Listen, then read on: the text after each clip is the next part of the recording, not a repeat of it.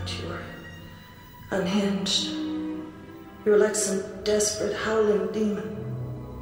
You frightened me. Do it again. Shh! It's the Film Flamers. Caro mia, it's Chris. I was going to say, oh shit, Chris, that's French, but it's not. Hey, everybody, I'm Robert. And we're the Film Flamers. And we're back with another deep dive episode. It's April, the time of the year we love to talk about horror comedies. And so we're bringing you not one, but two this month. And they're sort of in the same family. Are they? Yeah, I guess they're like closely related. Well, assuming our listeners actually read what they clicked on, I'm going to say that they know it's the Addams Family. That's right. And today we are talking about the original film. Yes. Not Addams Family. The Addams Family. The Addams Family. Which is a 1991 American supernatural black comedy film based on the characters from the cartoon created by Charles Addams and the 1964 TV series produced by David Levy. It stars Angelica Houston, Raul Julia, Christopher Lloyd, and Christina Ricci. The film focuses on a bizarre, macabre, aristocratic family who reconnect with who they believe to be their long-lost relative, who is actually the adopted son of a loan shark intending to swindle the Addams clan out of their wealth and vast fortune. The film was directed by cinematographer Barry Sonnenfeld in his directorial debut, and is noted for its troubled production history. The film went way over budget and was plagued with illness and an overall high stress level. The Scott Rudin-produced movie was written by Caroline Thompson of Tim Burton fame and Larry Wilson, who wrote and directed several episodes of Tales from the Crypt. The music was composed by Oscar-nominated Mark Shaman with an original song, The Addams Groove, created by MC Hammer. Right. Too legit to quit. Okay, listeners. They're all together. Oogie, the Addams Family. Fuck it. When we first met years ago, it was an evening much like this. Magic in the air. A boy. A girl. An open grave. You were so beautiful, pale and mysterious. No one even looked at the corpse.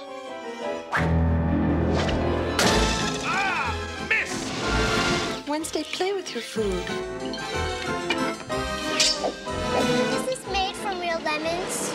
Yes. I'll buy a cup if you buy a box of my delicious Girl Scout cookies.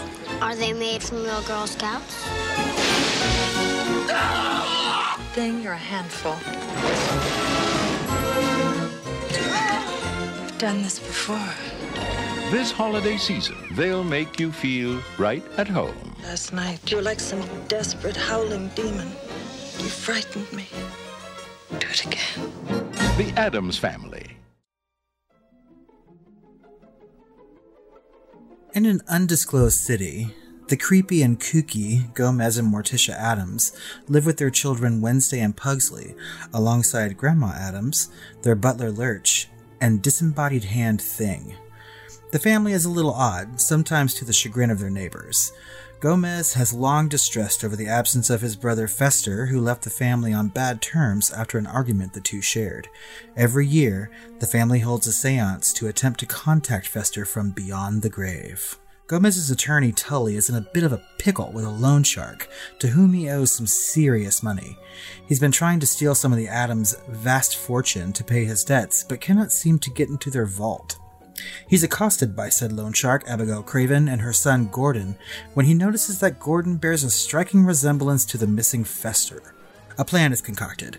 Gordon will arrive at the Addams' house, pose as Fester, and steal all their money. His mother will play the part of a psychologist who rescued him. The plan is enacted that night at the yearly seance, and the Addamses welcome Gordon with open arms. But the imposters insist that this is only a trial basis, and he will leave after a week. Things don't go so well for Gordon during his first few days in the Addams household, as Wednesday suspects him immediately. Gomez begins to doubt Gordon as well, after he seems to not remember anything from their past. Gomez is assured by Abigail that his doubt stems only from his own guilt, and Gomez again welcomes Gordon back into the family and plans a huge ball to celebrate his return. Meanwhile, Gordon finds himself starting to accept the clan, especially the children, whom he bonds over with wounds, scabs, and blood. He begins to leave their scam by the wayside, but his mother continues to keep him in line. At the ball, the entire Addams clan and creepy friends are in attendance, including the conjoined Amore twins, who let it slip to Tully that Fester should be lead Addams now that he has returned, and entitled to the family fortune. Tully springs into action and convinces a local judge, who has often been plagued by the Addams' strange ways, to name Gordon executor to the estate, displacing Gomez and family. With the family out of the way, the trio of con artists begin to search for the fortune to no avail. Morticia, meanwhile, heads to the house to try to mend the broken brotherly relationship. Thing follows and sees her captured, but heads back to Gomez to alert him. A fight ensues when Gomez attempts to rescue Morticia, but Gordon saves the day by opening a book and unleashing a hurricane and blowing Tully and Abigail out of the house. A stray bolt of lightning strikes Gordon, curing his amnesia, bringing him to realize that he truly is Fester Addams. 7 months later, the family celebrates Halloween together and play a spirited game of Wake the Dead, joyous that the clan is whole again. Morticia and Gomez share a passionate kiss after she reveals that she is pregnant, and the Uki family will be growing once again. Uki? I mean, they're all together Uki. I mean, it's true. The Addams Family was released on November 22nd, 1991, after a very troubled and costly production, which we'll discuss a little later. It opened alongside new releases like An American Tail 2, Five Goes West, and the Bette Midler film For the Boys. Other notable movies that did well in the box office that weekend included Cape Fear, Beauty and the Beast, Curly Sue, and Wes Craven's The People Under the Stairs. It would gross $24.2 million opening weekend, earning the number 1 spot. Ultimately, it would gross $113.5 million domestically, with a worldwide total of almost $200 million, cementing itself a bona fide hit, completely opposite of the expectations of the many studios involved. It would play for more than 58 weeks in its initial release. The Addams Family holds 64% on Rotten Tomatoes, with an audience score of nearly matching 66%. The site's consensus reads, "The movie is peppered with numerous sight gags on one-liners, but the disjointed script doesn't cohere into a successful whole." Metacritic indicated mixed or average reviews, and audiences polled by CinemaScore gave the film a grade of B. That's not bad. No. Roger Ebert gave the film 2 out of 4 stars, saying it was mildly entertaining, but didn't add up to much. Variety wrote, "Despite inspired casting and nifty visual trappings, the eagerly awaited Addams Family figures a major disappointment. According to the BBC, it's the top-notch cast that elevates this film from flimsy to sheer delight." And I would agree with that last statement, and maybe it's a little bit more in line with British humor, I'm not sure. As for accolades and legacy, it was nominated for Best Costume Design at the Academy Awards, although it lost to Bugsy. At the Golden Globes, it was nominated for Best Actress Musical Comedy for Angelica Houston, although she lost to Bette Midler in For the Boys. And at the Saturn Awards, it was nominated for Best Fantasy Film, but it lost to Aladdin. Best Actor, Raul Julia, but lost to Gary Oldman for Dracula, naturally. Mm-hmm. And Best Performance by a Younger Actor, Christina Ricci. And Best Special Effects, but of course, Best Special Effects lost to Death Becomes Her. Now, did Christina Ricci win or lose? She lost, but it didn't say who the winner was when I was looking for it. Oh, okay. So I have no idea who she lost to. Somebody. At the Horror Hall of Fame, which was an Oscar-style show hosted by Robert Englund from 1990 to 92, it won Best Horror Film of the Year. There you go. Mm. I've never seen one. Have you seen the Horror Hall of Fame? No, I didn't even know it existed, and now I feel like a really shitty horror fan. No, there's the Horror Hall of Fame 1, 2, and 3, and they actually induct them. And so they had Psycho and a bunch of others the first year, and then the second year. So it was really interesting to see what was included. So I included the link there. I might include that in the show notes as well if anyone's interested to see who was inducted during those 3 years.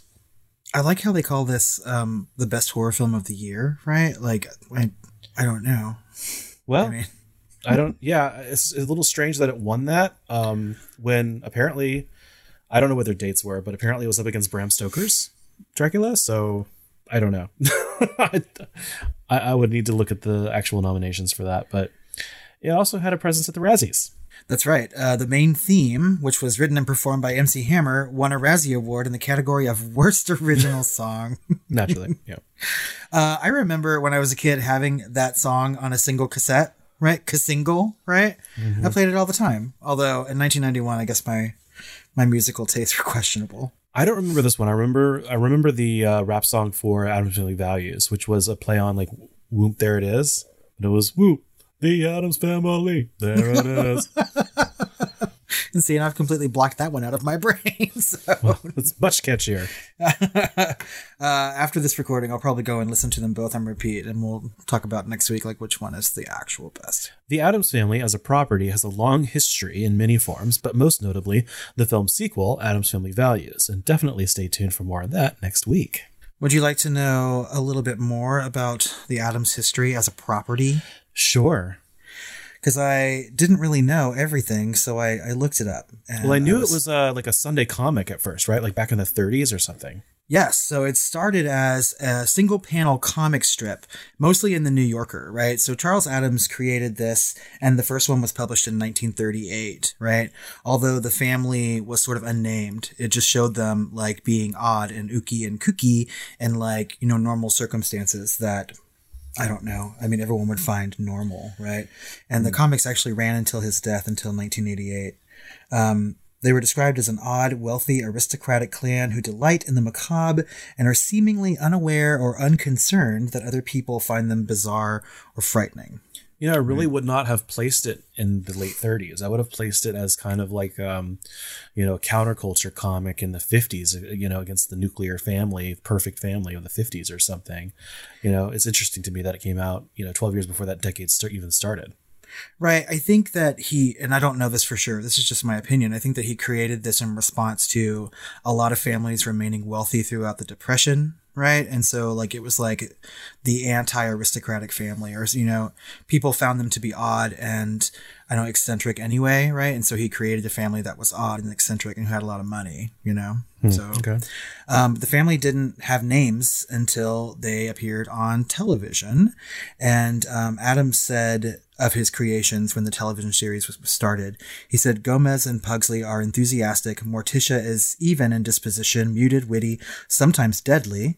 Grandma Frump, which I didn't know was her name, is foolishly good-natured. Wednesday is her mother's daughter. A closely knit family, the real head being Morticia, although each of the others is a definite character, except for Grandma, who is easily led. Many of the troubles they have as a family are due to Grandma's fumbling, weak character. The house is a wreck, of course, but this is a house-proud family just the same, and every trap door is in good repair. Money is no problem. So, the TV series premiered in 1964, and it ran for 64 episodes over 2 years' time, and later found a home and a following in syndication, right? So I remember watching The Addams Family a lot when I was a kid. Yeah, although that was one of the things that we were actually kind of concerned about when they were going to make this movie, was they weren't sure that it was syndicated quite as much as other shows were of the time, specifically in comparison to the Munsters. Yeah, you know, and I watched the Munsters a lot as a kid too, right? And so, but I think that I liked the Munsters more when I was younger, and it wasn't until I became a teenager that I really appreciated the Addams Family. Because, like you said, even the TV show is very dry, but it starred like the incomparable John Astin as Gomez Addams, and he was just fantastic in that show. Yeah. And so, aside from that, after that show ended, there was a crossover episode of the new Scooby-Doo movies that they were in, and it sort of brought around this like Addams Family renaissance. There was a 16-episode animated series that premiered in 1973. There was another 21-episode animated series in 1992 after the movie. So lots of like cartoons, right? I remember seeing that. Yeah. So the two movies that we're talking about for sure. But other than that, there was a new Addams Family, which was a Canadian show that ran for 65 episodes in 1998 into 1999. There was a 2019 animated movie that came out. Well, wait a second. To that. Because I think that Canadian one, or like the show that went from, or was it? No, it was Addams Family Reunion, right? With Tim Curry. Yeah, and Daryl Hannah, right? Yeah. And I can't remember if that was like direct to video or maybe a TV movie. It was like a TV movie or direct to video. Right. The animated movie didn't perform as well at the box office as people thought it would. I thought it looked cute. I didn't watch it. My husband has. Me either. And I didn't like the trailer. It didn't feel right to me. Because I grew up with these movies that we're covering and deep diving into, but apparently did well enough because they're making a sequel. That's right. Sequel's coming out fairly soon. And a musical version came out, and I love the soundtrack to that. I think it's really good. It stars Nathan Lane and Bebe Neuwirth, and it's just delightful. Interesting. So. Okay. But yeah, so I mean, like, I think it's safe to say that the Addams Family is, they've cemented themselves into pop culture. And Time Magazine even compared them. They said the relevance and the cultural reach of this family is on par with the Kennedys and the Roosevelts. Oh, wow. So I don't know. It's American royalty. I mean, obviously, right? So, I mean, I don't know. Do you think that the Addams Family has that kind of cultural reach like the Kennedys and the Roosevelts? Sure. In 2020. Yeah, sure. Why not? Maybe not in 1960. I don't know. I mean, so like you said, we grew up watching these movies, and I wonder if kids today like just know the Addams Family like we did when we were younger, right? I don't know. Probably not. So I'm gonna have to start polling my nieces and nephews, see what they know about it. Yeah, tape their eyes open to watch the Addams Family values at least. Well, how long are we not going to be talking about the Barry Sonnenfeld in the room? We might as well start talking about him now. I think we've ignored him for far too long.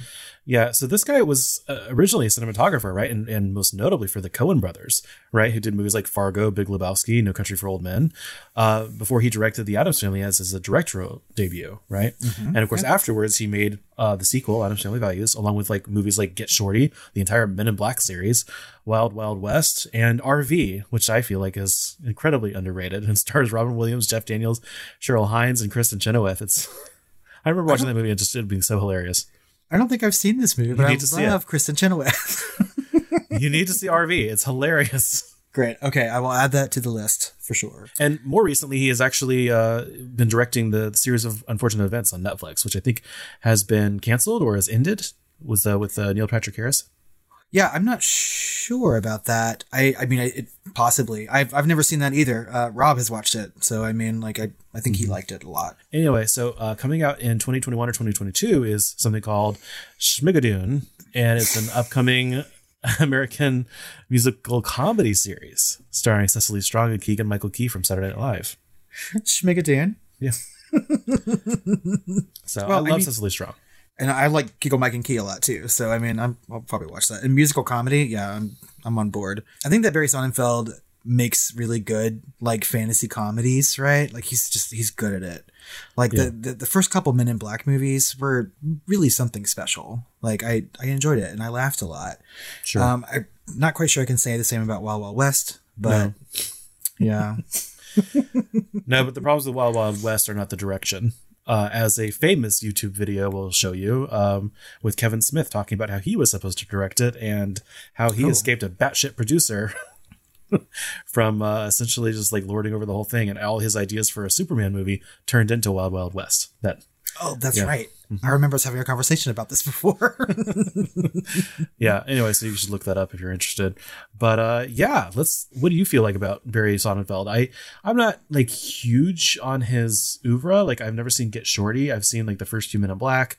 Wasn't a huge fan of Wild West. Of course, I loved RV. Obviously, he has a huge presence in cinema, specifically like comedies or comedies twinged with other genres. And of course, he's put his stamp on like the early Coen brothers films, like Raising Arizona and things like that. I didn't even know that he was a cinematographer first. Like I really just thought he was a director. I mean, this is a name that I know, right, from movies, and his movies have made a shit ton of money, right? Yeah. So obviously, like you hear his name thrown around.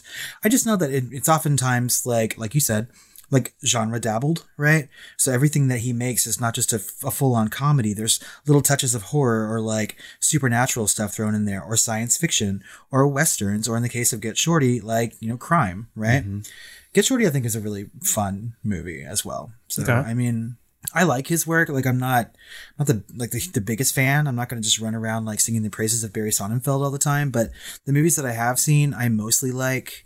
And I think that he's earned a spot, at least for appreciation for his work. Yeah. Well, do you want to talk about the cast a little bit? Oh my God, yes. Because I think that's the best part of this movie. Yeah, they really, really did a great job with casting, starting with Angelica Houston as Morticia Addams. The Golden Globe nominated Angelica Houston. Yeah. And bless her soul, because a little bit later I'm gonna talk about how much work she had to do in this role. Oh God, really? Oh yeah. Fun facts? I think that she is just amazing in this movie. Like I think she really like carries it. Well, she and Christina Ricci I think really carry this movie. Well, I don't know, because Christina Ricci is excellent in this movie, but she's only like a hint of what's to come in Addams Family Values, right? Some genius, I forgot the writer for the second one. The writer for the second one actually did a pass on this one, right? But he was obviously smart enough to recognize the genius that is Christina Ricci as Wednesday Addams and really make a full half of the next movie about her, essentially, right? For this one, it really does a good job of, I would say, putting like the heart and soul of this movie into Angelica Houston as Morticia Addams and Raul Julia as Gomez Addams, and them as a couple and as relationship goals. Yes. I do believe that when we counted down our top 10 horror couples, that they were toward the top. Oh, yeah. They were number 2. Yeah, something like that. They were real high up there. Yeah, and they really are. I mean, like, these two actors are just fantastic in these roles. I think Angelica Houston, like, there's something about the way they light her face or the makeup, right? She just, like, she's so captivating. Oh, there's something about it. Great. But and Raul Julia is like the perfect foible to her. Like, he's so crazy in this movie. Like, the character is just nuts and all over the place. And I think that, you know, Angelica Houston does a really good job of sort of like staying, you know, in the matriarch role and also the wife role, but she's like behind the scenes, just making sure that everything sort of works out for everybody in the family. It's good. So let's move on to Christopher Lloyd, of all people, as Uncle Fester Addams, or Gordon Craven, depending on who you believe. Yeah, I mean, whenever I was writing the synopsis, I was just like, do I call him Fester? Do I call him Gordon? At one point when I was writing it, I called him Gordon Fester, and I was like, no, that doesn't sound right. So I just like followed the story, right? So, but I think, I don't know. I mean, I think that Christopher Lloyd does a good job, especially when he's being Fester, you know? Yeah, he's definitely, I can't imagine really anyone else, especially back then. But I think it took me an embarrassing amount of time to realize that the Doc from Back to the Future was the same actor as Uncle Fester from the Addams Family movies. And anyway, I thought, and of course also the main Klingon bad guy in Star Trek 3 or something. What? Yeah, he's like a main bad guy in one of the Star Trek movies. So he was all over the 80s and 90s, really. Well, I mean, by the time that Addams Family came out, I already loved Christopher Lloyd because he played Professor Plum in Clue. Oh yeah, that's right. And I was obsessed with that movie, and still am technically. So, so I was already a big fan of Christopher Lloyd. It was a name that I recognized at 11 when this movie came out. So yeah, he does a good job. I will say though that I watched the Addams Family TV show, before I saw the movie. And because I used to be, I used to stay up late and watch Nick at Night and shit like that. And the character of Fester in the TV show is nothing like the character of Fester in the movies, right? And of course, that was John Astin, father of Sean Astin, who was in The Goonies and later Lord of the Rings. Oh, really? Yes. I didn't know that. Yeah. And Rudy, if you're a football fan. Rudy. I've only seen that movie one time. Great music by Jerry Goldsmith. We've already mentioned Christina Ricci as Wednesday Addams, but I think it bears repeating that she is just marvelous as Wednesday Addams. Yeah, she's iconic, really. I mean, obviously both Morticia and Wednesday are iconic in this film and the next. And I will never forgive these studios for not making some sort of, adult Wednesday series with Christina Ricci, and I hope it still happens. Of course, she's like basically in her mid-40s at this point. But I still think that I thought that they were going to restart Addams Family with Wednesday as the new Morticia, you know what I mean? And have a new generation. And that would be amazing if it was Christina Ricci. Yeah, I mean, and I think that gets thrown around there a lot, right? And I think that Christina Ricci is so good in this particular role that she can sort of slip into it whenever she wants to. At least I believe that to be true, right? But as far as I know, the new Addams Family that's coming to Netflix will just be a full-on reboot. That sucks, and if it doesn't suck, I'm hoping that it's as good and as clever, as the casting here and as the writing here. And it'll be fun to see, and I'll check it out. But there's just nothing like Christina Ricci as Wednesday Addams. Agreed. It's one of those roles, that's just someone who's like born to play. Yeah, and she's been in a lot of things like since then, right? Oh, yeah. But I think when people think of Christina Ricci, they're going to say Wednesday Addams, like forever, right? Yeah. So when you say iconic, it really is. I mean, even Angelica Houston has had a lot of roles, right? Sure. But I think that most people, when they think of Angelica Houston, now they think of Morticia Addams. Yeah, so I would say with basically everyone in this movie, right down to Carl Strucken, except for Christopher Lloyd. Right. Who will always be Doc, the Doc or whatever, Doc Brown from... Doc Brown, yeah. From Back to the Future series. But rounding out our Addams cast, we have Jimmy Workman, who plays Pugsley Addams. Mm-hmm.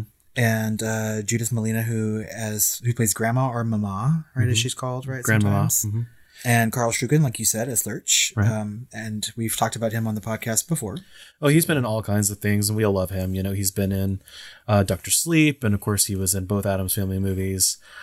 He was on Star Trek, and he's been on Twin Peaks. He's been in a lot. Yeah, and it's hard not to like notice him, right? Because he's a big man. He was at that convention that we were at a couple years ago here in Dallas, right?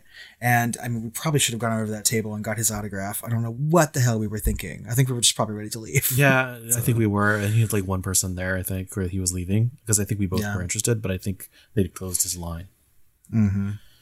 But we also have Christopher Hart's hand as Thing. And he has a whole story. He's a magician, and he has a whole story about how he would do different things. You know, like he had to play like a chess game or something with Gomez, Raul Julia's character, and he would have to be under the table and know exactly you'd be looking at a monitor under the table to know exactly where to put down the chess things. And if he got something wrong, they'd have to redo the whole thing, and he had to do everything blind, you know. Wow. And he was on set, and he did a lot of that stuff on set, you know, and was below the tables and, you know, doing all the sign language and everything else. But he also played a hand in like an Angel episode and a couple other things he's been a hand model for. So it's kind of interesting. Yeah.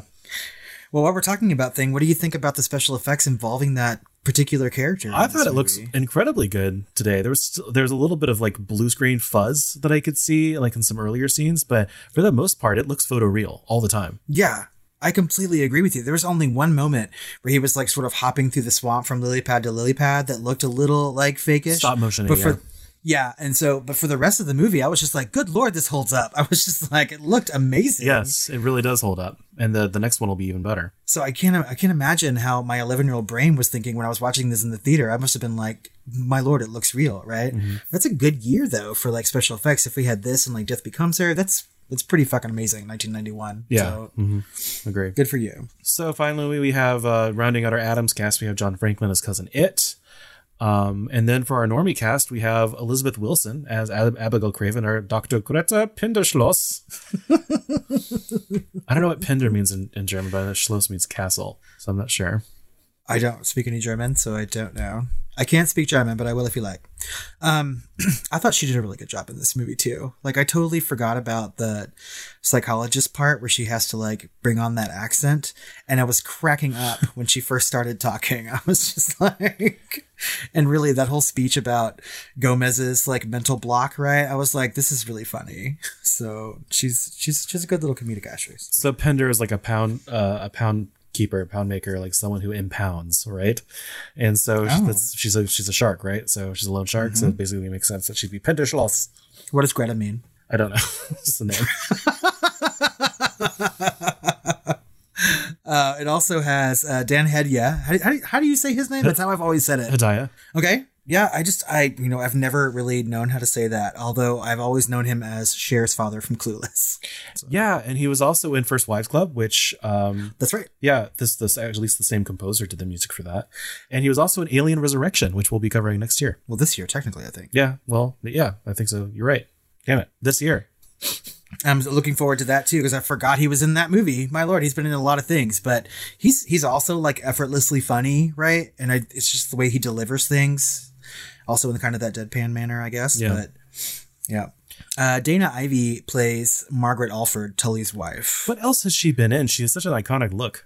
Yeah, I don't know. I was thinking the same thing when I was watching this last night. I was just like, oh, her, like I know I've seen her in things other than the Addams Family and Addams Family Values, but I cannot like put my finger on it. But she has like just a look about her that you would remember, Yeah, but she does. I mean, she looks like somebody that you'd remember. And she has sort of a pivotal part to this movie too, which I didn't put in the synopsis, but she eventually joins the Addams Family clan by marrying Cousin It. Yeah, which no one saw coming. Way out of left field. Yeah, we also have their judge neighbor, Paul Benedict. And then I do really want to say the last thing is that I want to say like the very smallest bit talking part in this whole movie is pretty much Mercedes McNabb as the Girl Scout, right? Who ends up in the next movie playing Amanda Buckman in Addams Family Values. And wasn't she also Harmony and Buffy the Vampire Slayer? Buffy the Angel, yeah. Yeah, I think that's the line that I laughed at the hardest watching this movie this time. And I knew that it was coming, but still, it just makes me laugh every time. Are they made from real Girl Scouts? Because they linger on her face after they say that. Yeah. She's just like stares at them like she's like having this like weird mental battle with them, and then she just walks away. But she does have a much bigger, meatier role in Addams Family Values. And thank God. So. And I really hope that actress comes back for any kind of like adult Wednesday show that we might get. You know, we should just end up like let's just do it. Just Next Door Neighbors or something. Oh my God, that'd be so good. No. So anyway, let's talk about some of our favorite moments. Okay, so I really like the intro to this movie where they have a Christmas caroler standing outside, right? And I thought last night when I was watching it, I was like, I didn't realize this was a Christmas horror movie too. It's not. It's just that this movie is made up of so many goddamn vignettes that it could be anytime, anywhere, any amount of time could have passed in between any given scene, you know? So I don't know. Let's just take it as is. It's the carolers, and it's the reveal of the Addams family on the roof about to pour apparently tar down on the Christmas carolers, and that's our intro. I totally forgot how this movie started, and I was just like, okay. And then when it showed them, I was like, wow. I was like, these people, I mean, they're supposed to be delightfully ooky, right? But I mean, that's kind of mean. But I mean, maybe they thought they would enjoy it. But then we transition. I love that they're on the roof because we transition into that amazing cuckoo clock of their mansion where Gomez and Morticia come out of the front like cuckoos. And then like Gomez is like kissing her boobs, like repetitively as part of cuckoo. And the rest of the family shows up like in different windows and things. Yeah. That's really like Pugsley is hanging Wednesday, like repetitively with a rope, and the like Carl Strucken's character or whatever is like opening the door and sweeping the front door over and over. It's I wonder if that actually exists. Yeah, I want it. I want to like. I know. Yeah. And, I'm sure someone paid a lot of money for it. And then we get a reveal of Thing, which I can't imagine wasn't in the trailer. But even then, it kind of blew my kid mind because it looked so real. And to this day, it looks so real. Yes, it really does. You know, and so like as a kid watching the Addams Family on TV, Thing is like relegated to a box that he pops up out of, right? And the box is all over the house. So you know he's moving or something, but you only ever see him pop up out of that and close the door behind him. But immediately in this movie, he's running around everywhere. And it was just amazing to look at. Yeah, it really was. But then we sort of like get our main intro into Morticia and Gomez when he wakes her up in the morning. Right? Yeah, and it's really, I feel like a good half of this movie is kind of introducing us to the world of the Addams and all these different characters in different situations. And it's almost like just a giant setup for the next movie, you know, or really it feels like a big setup for a franchise. As it should have been, you know, but we really do, like you just said, get introduced to Morticia and Gomez, you know, with the way they have their little like verbal repartee going on. And he goes, you know, unhappy, darling. And she says, oh, yes, completely. You know, and like she's like complaining that he was like a demon that last night and that he frightened her and he hurt her. And will he do it again?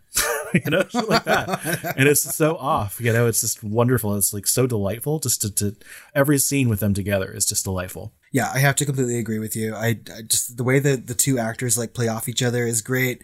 I think that their lines together are some of the best in the movie. And like you say, it really does like sort of set it up for what should have been like a huge franchise. I think that these two like have really good chemistry, and it's fun to watch them, right? Just talk to each other and, you know, play off that sort of like loving relationship that they have. Yeah. Meanwhile, we get introduced more into Gomez outside of his relationship with Morticia and how playful and weird he is when our favorite lawyer arrives.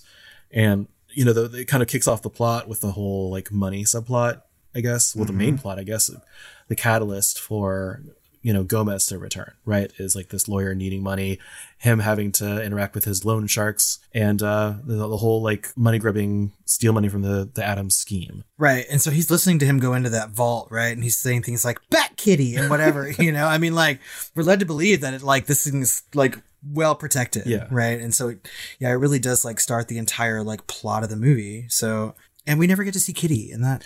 Kitty's the original pet, I believe, even from the comics. It's his pet lion. Yeah, so I think it was Morticia's pet or something like that. They also had a pet in the comic. Pugsley had a pet octopus called Aristotle. Yeah.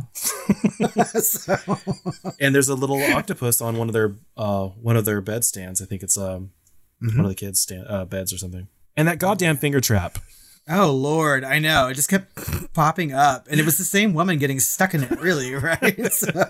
Well, it's just hilarious because like it's like yet another prop that I want from this film. I want that cuckoo clock. I want that finger trap. And then I also want a lot of like the graves I can pull out for Halloween. you know? Oh my God, I know. Those graves are really amazing. Just the way that, I mean, it seemed like they were so like easily made or whatever, but I kind of like that style. So it's neat. Yeah. Super neat. That look very cartoony, almost like original, like 3D models or something of like the original cartoons from the, you know, from that you might see in the original like, comic or something. Mm-hmm. And I like the idea of like a back history or like Addams from the past, right? So well, it's just hilarious because it's like everything in their life is like gothic, except everything retro in their life is like almost cartoony, right? So you expect some sort of like gothic graveyard, but no, this is all like the Fisher Price graveyard or something. Like Weeble Wobble's graveyard. Yeah. I love it. And this was our aunt, Hungry Hippo, you know? So like, I just like some of those backstories though. Like Morticia really does like give a little snippet for each one, and it's amazing. yeah. So Then we get, of course, we do meet the Cravens, right? And Fester and the whole, the plot in this movie is like not the best part of it. You know what I mean?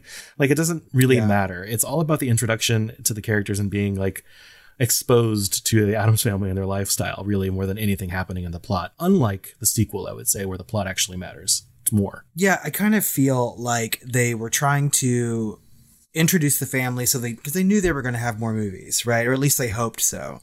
And, you know, they're like, well, what can we possibly do to introduce these people? And so they have like a very thin plot or whatever. They just enough to like push the story along. But like you said earlier, it really is just a series of incidents that these family are doing, right? Just to make us laugh and to get us, you know, to know who these characters are. Yeah. One of my favorite moments after they were introduced to, or reintroduced to Fester, I guess, is, you know, Morticia going through his luggage, helping him unpack, you know, and seeing all the weapons and everything else. And he's like mortified that she has like caught him or whatever. And then she like looks at the poison, turns around and she goes, Fester, as if we'd run out. You know? Arsenic, as if we'd run out. That's funny.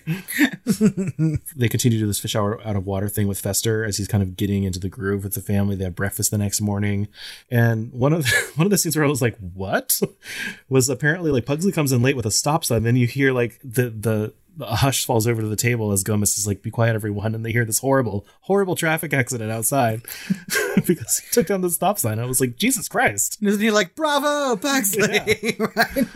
Maybe they are just a twinge mean-spirited, right? Tar on carolers, like horrific traffic accidents. And later on, like in their room or his room, you see like a whole like barrage of stop signs that he's stolen. So apparently I missed it's his fucking hobby. It's funny because I think that inspired my sister and me to do some weird things in our street in front of our house. Like we would put stuffed animals out in the middle of the road. And people would stop. And one time we heard this woman just like scream, like had no inner monologue. And she got out of her car in the middle of the road and like screamed and says, no, a kitty. Oh my God. And she's like, oh, it's a stuffed animal. And then put it in our mailbox and drove on. I was like, what? Even as a kid, I was like, what is happening?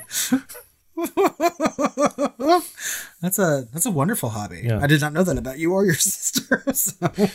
Oh yeah, no. When we would chalk on the ground, we would write with chalk on the ground, like warning, dead cat, and stuff like that, like 20 yards out. Yeah. Maybe I'll watch the Addams Family a little too often. Yeah, probably. We were the template, honestly. I mean, but Wednesday and Pugsley play a lot of like crazy games together too, right? Like, is there a god? So. What's this game called? It's called Is There a God? The delivery, though. Again, just super iconic and fun. Yeah, and speaking of them, like one of the ways that Fester, starts kind of integrating with the family is to help them out with the school play or the talent show or whatever it was. Mm-hmm. Because they were learning Shakespeare, right? Something. And he was like abhorred at the way that Pugsley was killing Wednesday, and he's like, "No, let me show you." So. Well, I love that scene so much because it has just like they're cutting off each other's limbs in front of this whole audience of parents, and then they have the fake blood spraying out. Like that whole stage was like a flood of fake blood by the time they were finished, and the whole like first 5 rows will get wet, like SeaWorld. You know, they were all just drenched with blood, and it was an amazing sequence, especially because of the contrast of what had happened before with all the little kids coming out and singing before them and the Addams just looking like they were being annoyed to death by like the worst thing in the world, you know? Yeah, the like choir of children singing The King and I, right? Yeah. Oh my God. It's so funny. Can you imagine like how much these kids playing these characters enjoyed that scene? Like as kid actors, like just flinging blood on everybody. And I mean, they had to have enjoyed the shit out of it. So at least I hope so. Getting to know you. Getting to know your entrails. Which is what this movie is. And then finally we come to my favorite part in the movie, and that's the party scene. Really? Why is that your favorite part? Just because, I mean, I love the original Addams Family, but like I said earlier, I want to know a lot of backstory. I want more Addams characters, and we have just so many like crazy characters and things going on in this party, and it's just so fucking enjoyable to me. I just love it, love it. Yeah, I really liked the introduction of like Cousin It and a bunch of the other characters, and there's a lot of interesting things going on. Like Wednesday finds out, you know, the plot and has to escape into a mausoleum and everything else. But it's at this party really that they're double crossed, right? And so they go out looking for Wednesday after the party's over, and they come out and they come back and realize that they've been locked out of their home because Fester was finally convinced by his, you know, lying fake mother that, you know, she was his real family, and that, you know, he was now accepted as the lead Addams, as the older brother, right? And that he could take over. And so they even went to the judge, which of course ended up being their neighbor who hated them. Really, like, all of this is just, it really felt kind of hollow to try and get the Addams out of the house and into the real world, right? So that we could have some sort of like vignette, you know, and montage of them all like working, you know, in the real world. All of a sudden Thing has a job as a mail boy, you know, and he's throwing mail at people in an office setting. They all get jobs, right? And obviously we get that one scene that we love so much with Wednesday and Pugsley where they're talking about the Girl Scout cookies. Are they made from real Girl Scouts? Right, selling their lemonade. Don't they have like a whole bunch of poisons on that stand too? Like straight up, right? Gomez is an unemployed loser, calling into Sally Jessica Raphael. I don't know who out there remembers her. I do. I think my husband does for sure, because we were watching this and he was just like, when was this movie made? And I was like, 1991. And it was right after that Sally Jessica Raphael thing. And I thought he was going to bring her up, and he was like, he's eating from a really old Fritos bag. And I was like, you remember what Fritos looked like in 1991? I was just like, good Lord. Oh, I didn't notice that, but I did remember Sally Jessica Raphael, and I remember watching that as a kid and thinking, oh, wow, I had completely forgotten she existed. Yeah, I mean, all I remember are the glasses, right? So while he's calling into Sally Jessica Raphael, apparently Morticia is now a kindergarten teacher. So you have to assume that this has been weeks or months, right? I mean, like, it's not day one they're all doing this stuff. But she tells them the story she tells these poor little kindergarten children the story of Hansel and Gretel. Yeah, but from a really odd vantage point, like she's talking about how terrible it is for the witch, right? Now, children, what do you think burning to death feels like? All the fucking kids start crying. Yeah. I mean, like, honestly, that's why I can't be a teacher. Why do you think burning to death? What do you think burning to death? How do you think that witch felt? How do you think burning to death feels like? They pushed that innocent witch into the oven. But all this sort of like leads to the end of the movie, right? So like Morticia goes and she's trying to like reconnect the family or give some impassioned plea, but she's taken hostage by, you know, the con artists in their house. So that about wraps up our film. Because like really, well, like that was the whole point, like to introduce us to the Addams, and then they all have like their like moments in, you know, real life, and then they kind of find a way to get back. So essentially Morticia, you know, sneaks out and sparks this whole series of events where apparently, you know, Gomez and basically everyone else comes back to save her, you know, whatever. That was kind of cool, but whatever. Anyway, they get blown out of the bad guys, kind of like the lawyer and his fake mom get blown out of the window. They land on those empty graves that Wednesday and Pugsley have just like built. And yeah, I think Pugsley's like, are they dead? And Wednesday goes, does it matter? And then they bury them.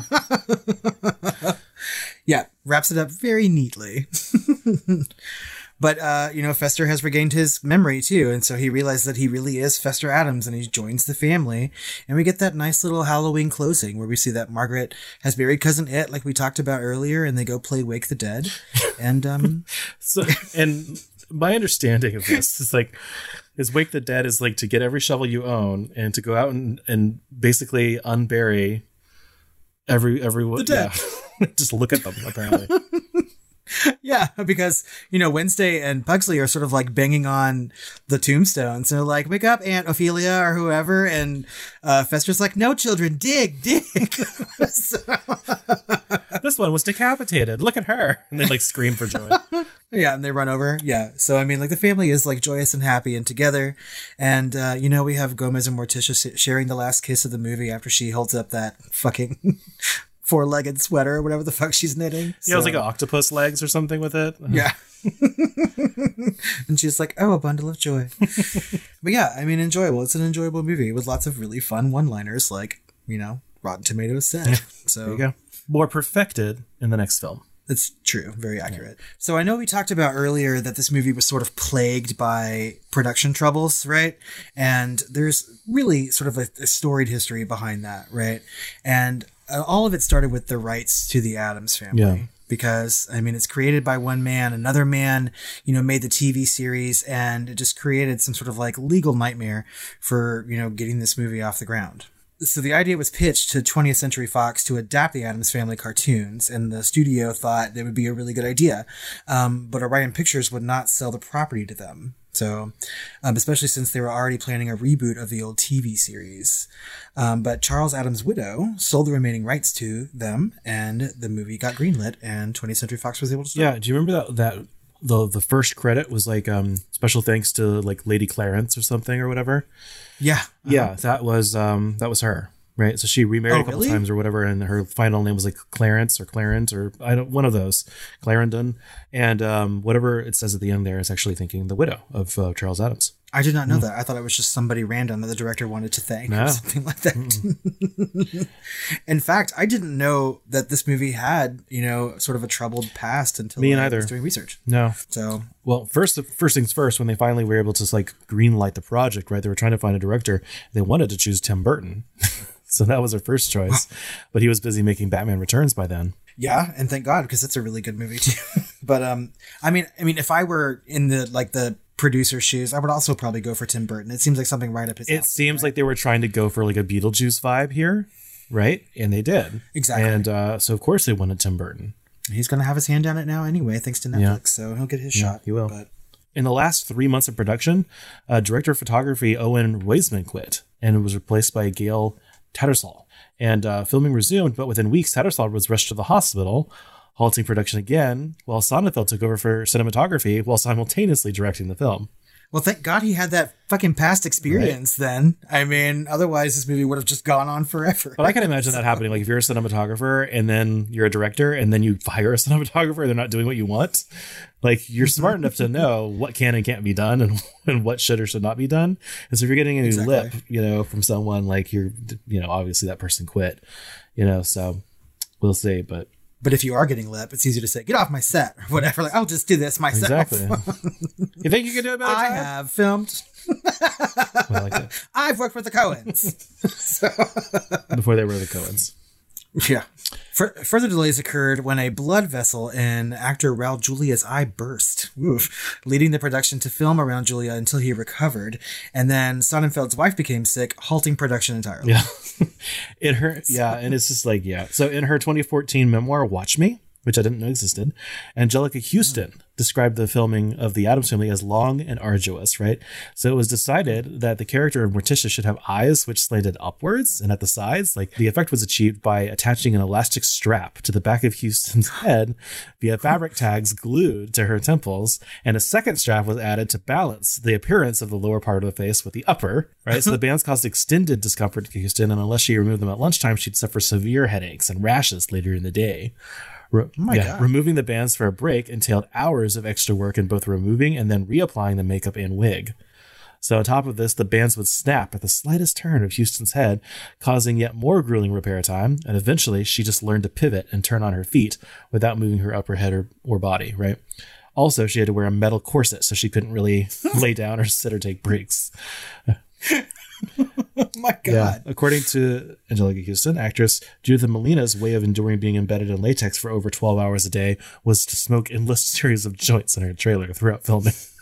I mean, that's the way I do it. They should have just given her the fucking Golden Globe, really, for that. So, my God, that sounds awful. I mean, and I always thought, when I picture Angelica Houston, I just picture her as Morticia, right? So it seems natural, but apparently no. Lord.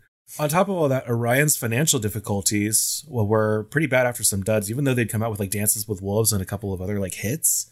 Like they had some pretty much duds. They were like trying to break even. And also they were plagued by like this lawsuit from a producer of the original TV series who was saying they were stealing his concepts from him, even though they had already gotten the blessing from the widow of the original, author. So they were just like kind of plagued from beginning to end with issues, right? Yeah, which led to a bunch of studios sort of like having their finger in this pie, right? Distribution wise. Yeah, I think Orion kept the distribution overseas, but it was someone else that took it domestically. Things I did not know as a child watching this movie. Yeah, and wouldn't have been interested in, right? So in a 2012 interview, Sonnenfeld stated that he originally intended that it be unclear whether Fester was really an imposter or not. But all the other actors rebelled and chose 10-year-old Christina Ricci to speak on their behalf, and she gave this really impassioned speech that Fester shouldn't be an imposter, so they totally ended up changing the plot to make all the actors happy. And they were right. He said it was a better way to go. I love that Christina Ricci was their point person for that. I know. Yeah, fucking Angelica Houston and Raul Julia, like two accomplished actors. And they're like, you go tell him. There you go. Okay. I mean, but how do you say no to Christina Ricci? Right, You're like, you're right. We'll rewrite the whole script. Is that your script or your overbite? How do you feel about that, though? Would you rather have Fester like be an imposter and then sort of like grow to love the family and choose to be Fester, or would you rather him regain his memory? What's better for you? Such a weird ending, especially since he already looks like them. He's got the dark circles around his eyes, all that stuff. Yeah. No, it doesn't make any sense that he wouldn't be already the long lost brother. Fester. I know. Because no one looks like that. And so he didn't just luck into it. He lucked into finding Fester. Yeah, so it wouldn't make any sense to be ambiguous to me at all. So the film was further shaped by test screenings, right? So the Mamushka sequence between Gomez and Fester, where they're like dancing to this like Eastern European like thing together. And so apparently that was really significantly longer sequence than the original cut, but was shortened after negative responses from those test audiences. And I think that's good too, because I feel like it's kind of long already. That's what I was kind of surprised, because you said that the party sequence was like one of your favorites, and the party sequence has the Mamushka sequence in it. Yeah, not the dance, right? Like that I can like take or leave. It could have been like several minutes shorter. I just like the other characters and the brief introductions, right? So like Lumpy Addams and like, the Amore twins and that guy playing the fucking snake. I mean, like those are the things that I want to see. I could live without the dance number. No, totally agree. And it's just funny because Matt was watching it with me, and he said that if there's a few places in the movie that dragged, and the one that he could think of on the top of his head was the Mamushka sequence. He's like, that was far too long, and it's hilarious that that I read that, because it's already apparently like half the length it used to be. So apparently you just need to cut that whole sequence out, man. Like it's like the worst sequence in the whole movie. I mean, thematically, it doesn't make a lot of sense, too, because we're supposed to believe that, Gordon or Fester does not remember, but suddenly he remembers how to dance the Mamushka, right? And I'm like, okay, so, I mean, the whole thing has, like, plot holes. And just based on that one fucking dance. I thought that he was remembering, right? That it was jogging his memory. Oh, like, yeah, I guess that makes sense. You're right. You could tell that his memory kind of got jogged in a couple places. At least that's what I had thought when I was watching it again this time. And it's been a while. It's been like 10 or 15 years at least since I've seen this movie. Oh God, for sure. And I watched the sequel much more often, I would say. But like I feel like this director really wanted, I feel like Sonnenfeld really wanted a dance sequence, and he got that in the next movie too, which is it's actually one of my favorite sequences in the whole movie, is the dance scene in the next movie. Cannot remember. Oh my God. So I'm looking forward to it. I don't think I've seen it as many times as you have. So yeah.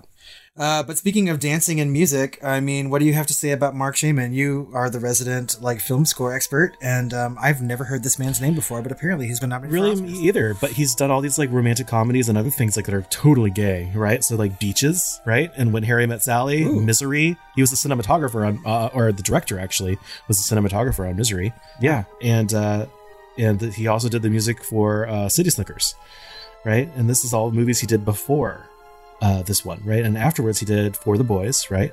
Sister Act, Sleepless in Seattle, In and Out, South Park. He wrote the Blame Canada song, apparently, like the music for it. There's his Oscar nomination. Another one, honestly. Good. And then Hairspray, right? And then Mary Poppins Returns just recently. Yeah, I mean, I kind of liked the score in this movie. It was noticeable to me. Like, it had some really good touches of gothic romance, right? And I just never really noticed it before. No, it's an iconic theme, really. And of course, this is the theme from like the original TV show, right? But it was worked into the score that's like a freaking tapestry, man. Like it's got like 20s jazz and flapper music in there. There's like melodrama romance in there. There's South American and Eastern European influences. There's a lot of big band in there. Like I always try and listen to the soundtrack while I'm making the notes and doing my research for a film.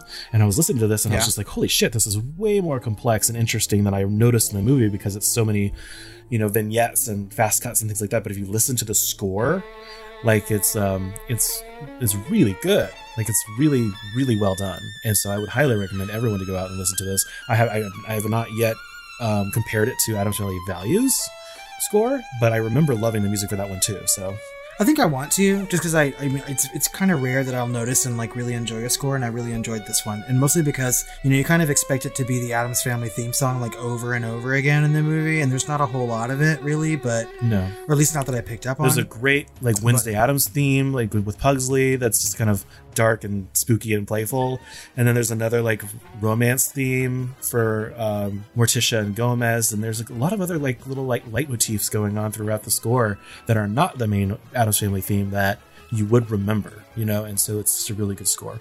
Well, good. Yeah, I'm gonna go back and listen to that for sure.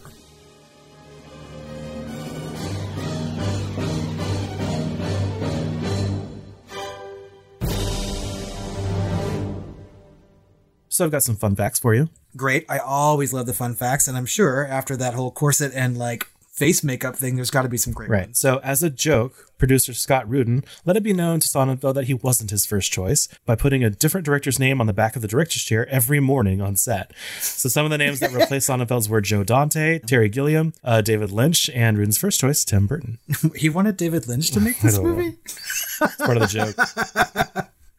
Oh, I would love to see how that would turn out, though. I mean, really, good Lord. So did you notice black marks on the front of the house? Like during the no. Yeah, I did. I kept noticing, like, what is the black like splatters all over the front of the house? Like, is that part of the set decoration? And apparently, I didn't realize until later that was supposed to be the splash of tar from the opening gag because it's visible the rest of the movie. Was that why you said tar? Apparently, when we were talking about it exactly. Earlier? Okay, that's funny. Now I need to watch it again. So apparently, Sir Anthony Hopkins turned down the role of Uncle Fester. Oh, I could see it. I mean, maybe, but I think I like Christopher Lloyd better. And apparently Cher wanted to play the role of Morticia, and Olivia Hussey was briefly considered for the role, along with Kim Basinger. I mean, the first two I could totally see, really. Yeah, but I could totally see Olivia Hussey doing that. Yes. Kim Basinger was, I don't know. I can't see it. I mean, I don't know. I mean, I think that if out of those three, aside from Angelica Houston, I would go with Cher. But I don't know that she could deliver the lines right. You know what I mean? I can just imagine. She'd be like, whatever, unhappy, darling. Oh, yes. Oh. Completely. Oh, completely. I can't do a Cher. Lick her lips, yeah. And for those of you who don't remember, Olivia Hussey, of course, is from Black Christmas, and Kim Basinger had just starred in Tim Burton's 1989 Batman, right? Oh, so, that's right. Vicky Vale. Meanwhile, Judith Molina, who played Grandmama, I just found out by just going to her wiki, just like randomly, that she was married to Julian Beck, right? So Julian Beck played the preacher from Poltergeist 2. That was her husband. And apparently they had a non-monogamous relationship because he was bisexual and they both had male partners on the side. What? Reverend Kane? Fuck the Babadook. Reverend Kane is our new horror mascot. For real. Why did we rally around him? The Babadook's not a Pride icon. Reverend Kane, forever. Oh my God. The next time we go to Dallas Pride, we're going to make Reverend Kane signs and maybe dress up like For real. I blew my mind that she was married to him. And then it like went further by describing the nature of their marriage. And then that they both had male partners on the side. I was just like, holy shit. See, this is why I never go into like Wikipedia, like K-holes, right? I need to do that more often. You start clicking some of those Wikipedia links because you learn really important information like this. For my final fun fact, after the movie premiered, children would frequently recognize Raul Julia as Gomez Addams out in public, which according to him always brought a smile to his face, right? So Raul Julia stated that Gomez Addams was by far his favorite role he'd ever played, and his family said that recognition was especially meaningful to him in the final months of his life because he loved performing for children and making them happy wherever the opportunity presented itself. Oh, that's really sweet. I remember it was like this big was a big deal when he died, because he died so young Yeah. of a heart attack right after Addams Family Values, I think, right? Like a year or so. And it was really, really sad. And because I feel like the franchise was actually going to go further and go on, right? But they weren't going to do it without Raul Julia, because he was so well adored by everyone who made those movies, you know? And I loved this little tidbit, right? That he loved to be recognized, that it was one of his favorite roles, and that he absolutely loved to do it in the final months of his life, because he loved to put smiles on the faces of children. And he really was a gifted actor too. And so, I mean, like, the fact that this was his favorite role is, I don't know, it speaks quite like volumes about who he is, who he was, right? And so I love that. That's a really sweet, fun fact to end on. Good, I enjoyed those. And now all I can see is like Anthony Hopkins playing Fester, like talking about fava beans and like liquor shit. And Cher as Morticia. So I know. What the fuck movie is that? Jesus Christ, I'm gonna have nightmares tonight now. And Olivia Hussey. I just like to say her name. But we have some questions to ask about the Addams Family, like we do about every movie we cover here on the Film Flamers. And we're going to start with, is the Addams Family a horror movie? I'm going to say probably not. Like, this is my first time. Like, I mean, it deals with all those macabre things, but it's really just like a dark comedy, right? Yeah. I mean, there's a lot of the only thing that's horror about it is the window dressing, right? Like the props and the jokes, right? So I'm going to say that it's a nice, like, maybe palate cleanser for a hardcore horror fan or something, if they don't want to ever dip into normalcy. But I mean, this is not really a horror movie. Yeah, I am right there with you on this. And I mean, I know that I have said, you know, been on like, my toe has been on the line about calling things horror, not horror, but this is definitely, to me, not a horror movie. It's just a really dark, you know, supernatural comedy kind of. So the fact that it won, you know, best horror movie of the year at that Oscar style horror show is really surprising to me, given the kind of movies that came out around the same time, like Bram Stoker's Dracula, like The People Under the Stairs, right? I mean, like, this is definitely, to me, not a horror. It's just dark. Yeah, It's got horror characters. It's playing with genres, which is the point, right? It's putting everything from a horror movie, but into a comedy. These are things that, you know, kids who like horror movies or like dark things, who can't really watch R-rated movies, this is what they get to watch, what they grab onto, right? So I think that we all look back and we're like, yeah, this is gateway horror for sure. Even the Addams Family TV show is a good gateway horror for people who like things that are dark. Yeah, Beetlejuice, gateway horror. Exactly. Gremlins. Yeah. It's all gateway horror. I mean, I love them all, but this, I would call those horror way before I'd call this one horror. Yeah, even so, yeah. So, with that being said, were you scared while watching the Addams Family? Fucking not. No. I had a smile on my face the whole movie. Yeah. I mean, I oftentimes have a smile on my face while watching horror movies, but I wasn't scared. We don't have to talk about that for sure. Silly question. Okay. Did you cry? I did. In fact, 2 times. Really? Cried to watch. Yeah. And I had 1 beer watching this movie. I wasn't even drunk. I cried because I was sober and it touched me, you know, in such a place. Where did it touch you? Show me on the doll. I cried at the end, obviously.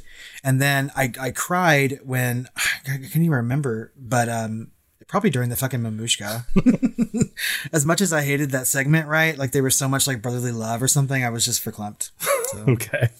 Yeah. All right. So out of 5 stars, what would you rate the Addams Family? You know, I was going in knowing that I love Addams Family Values, and that this one was just kind of like the intro movie to that, and that I always returned to the sequel before this one. And I hadn't seen this one probably in 15 years at least. And so I was just like, it's overshadowed by its sequel, but damn, this is so much better than I remembered, right? And so I just thought, okay, this is a 3-star movie compared to like a 4 or 5-star. But no, I really liked it. So I gave it a 4. I considered it a low 4. But I gave it a solid 4 because I just enjoyed the shit out of it. I enjoyed myself. There's some iconic characters in this. There's wonderful casting, wonderful music. You know, it's a good time all the way through. So you know what? At the end of the day, I have to judge by how I felt during and after the movie, and I had to give it a 4. I gave it 3.5 stars, which is kind of close to your 4. I originally, after I watched it, gave it 3 stars. But I was thinking about it this morning, and I mean, the casting really is very inspired, and the acting is so phenomenal. I bumped it up that half a point. But yeah, I mean, I haven't seen this movie probably since like 1993. So a good, 20 years almost. Yeah. No, God, more than that, maybe. Really? Math. So yeah, so I mean, I just I don't know. I mean, I didn't remember every single part of this movie. I was surprised by parts of it. I didn't laugh very much, which Really? sort of like, yeah, it gave me, it's where my low star rating came from. I sort of chuckled a little bit, but I didn't like guffaw with laughter, sort of like I remember doing watching Addams Family Values, like you said. So I think that I've seen that one more times than this original, but even Addams Family Values, I haven't seen that many times. So yeah, it's all kind of new to me at this point again. Well, okay. So finally, who's the hottest guy in the Addams Family?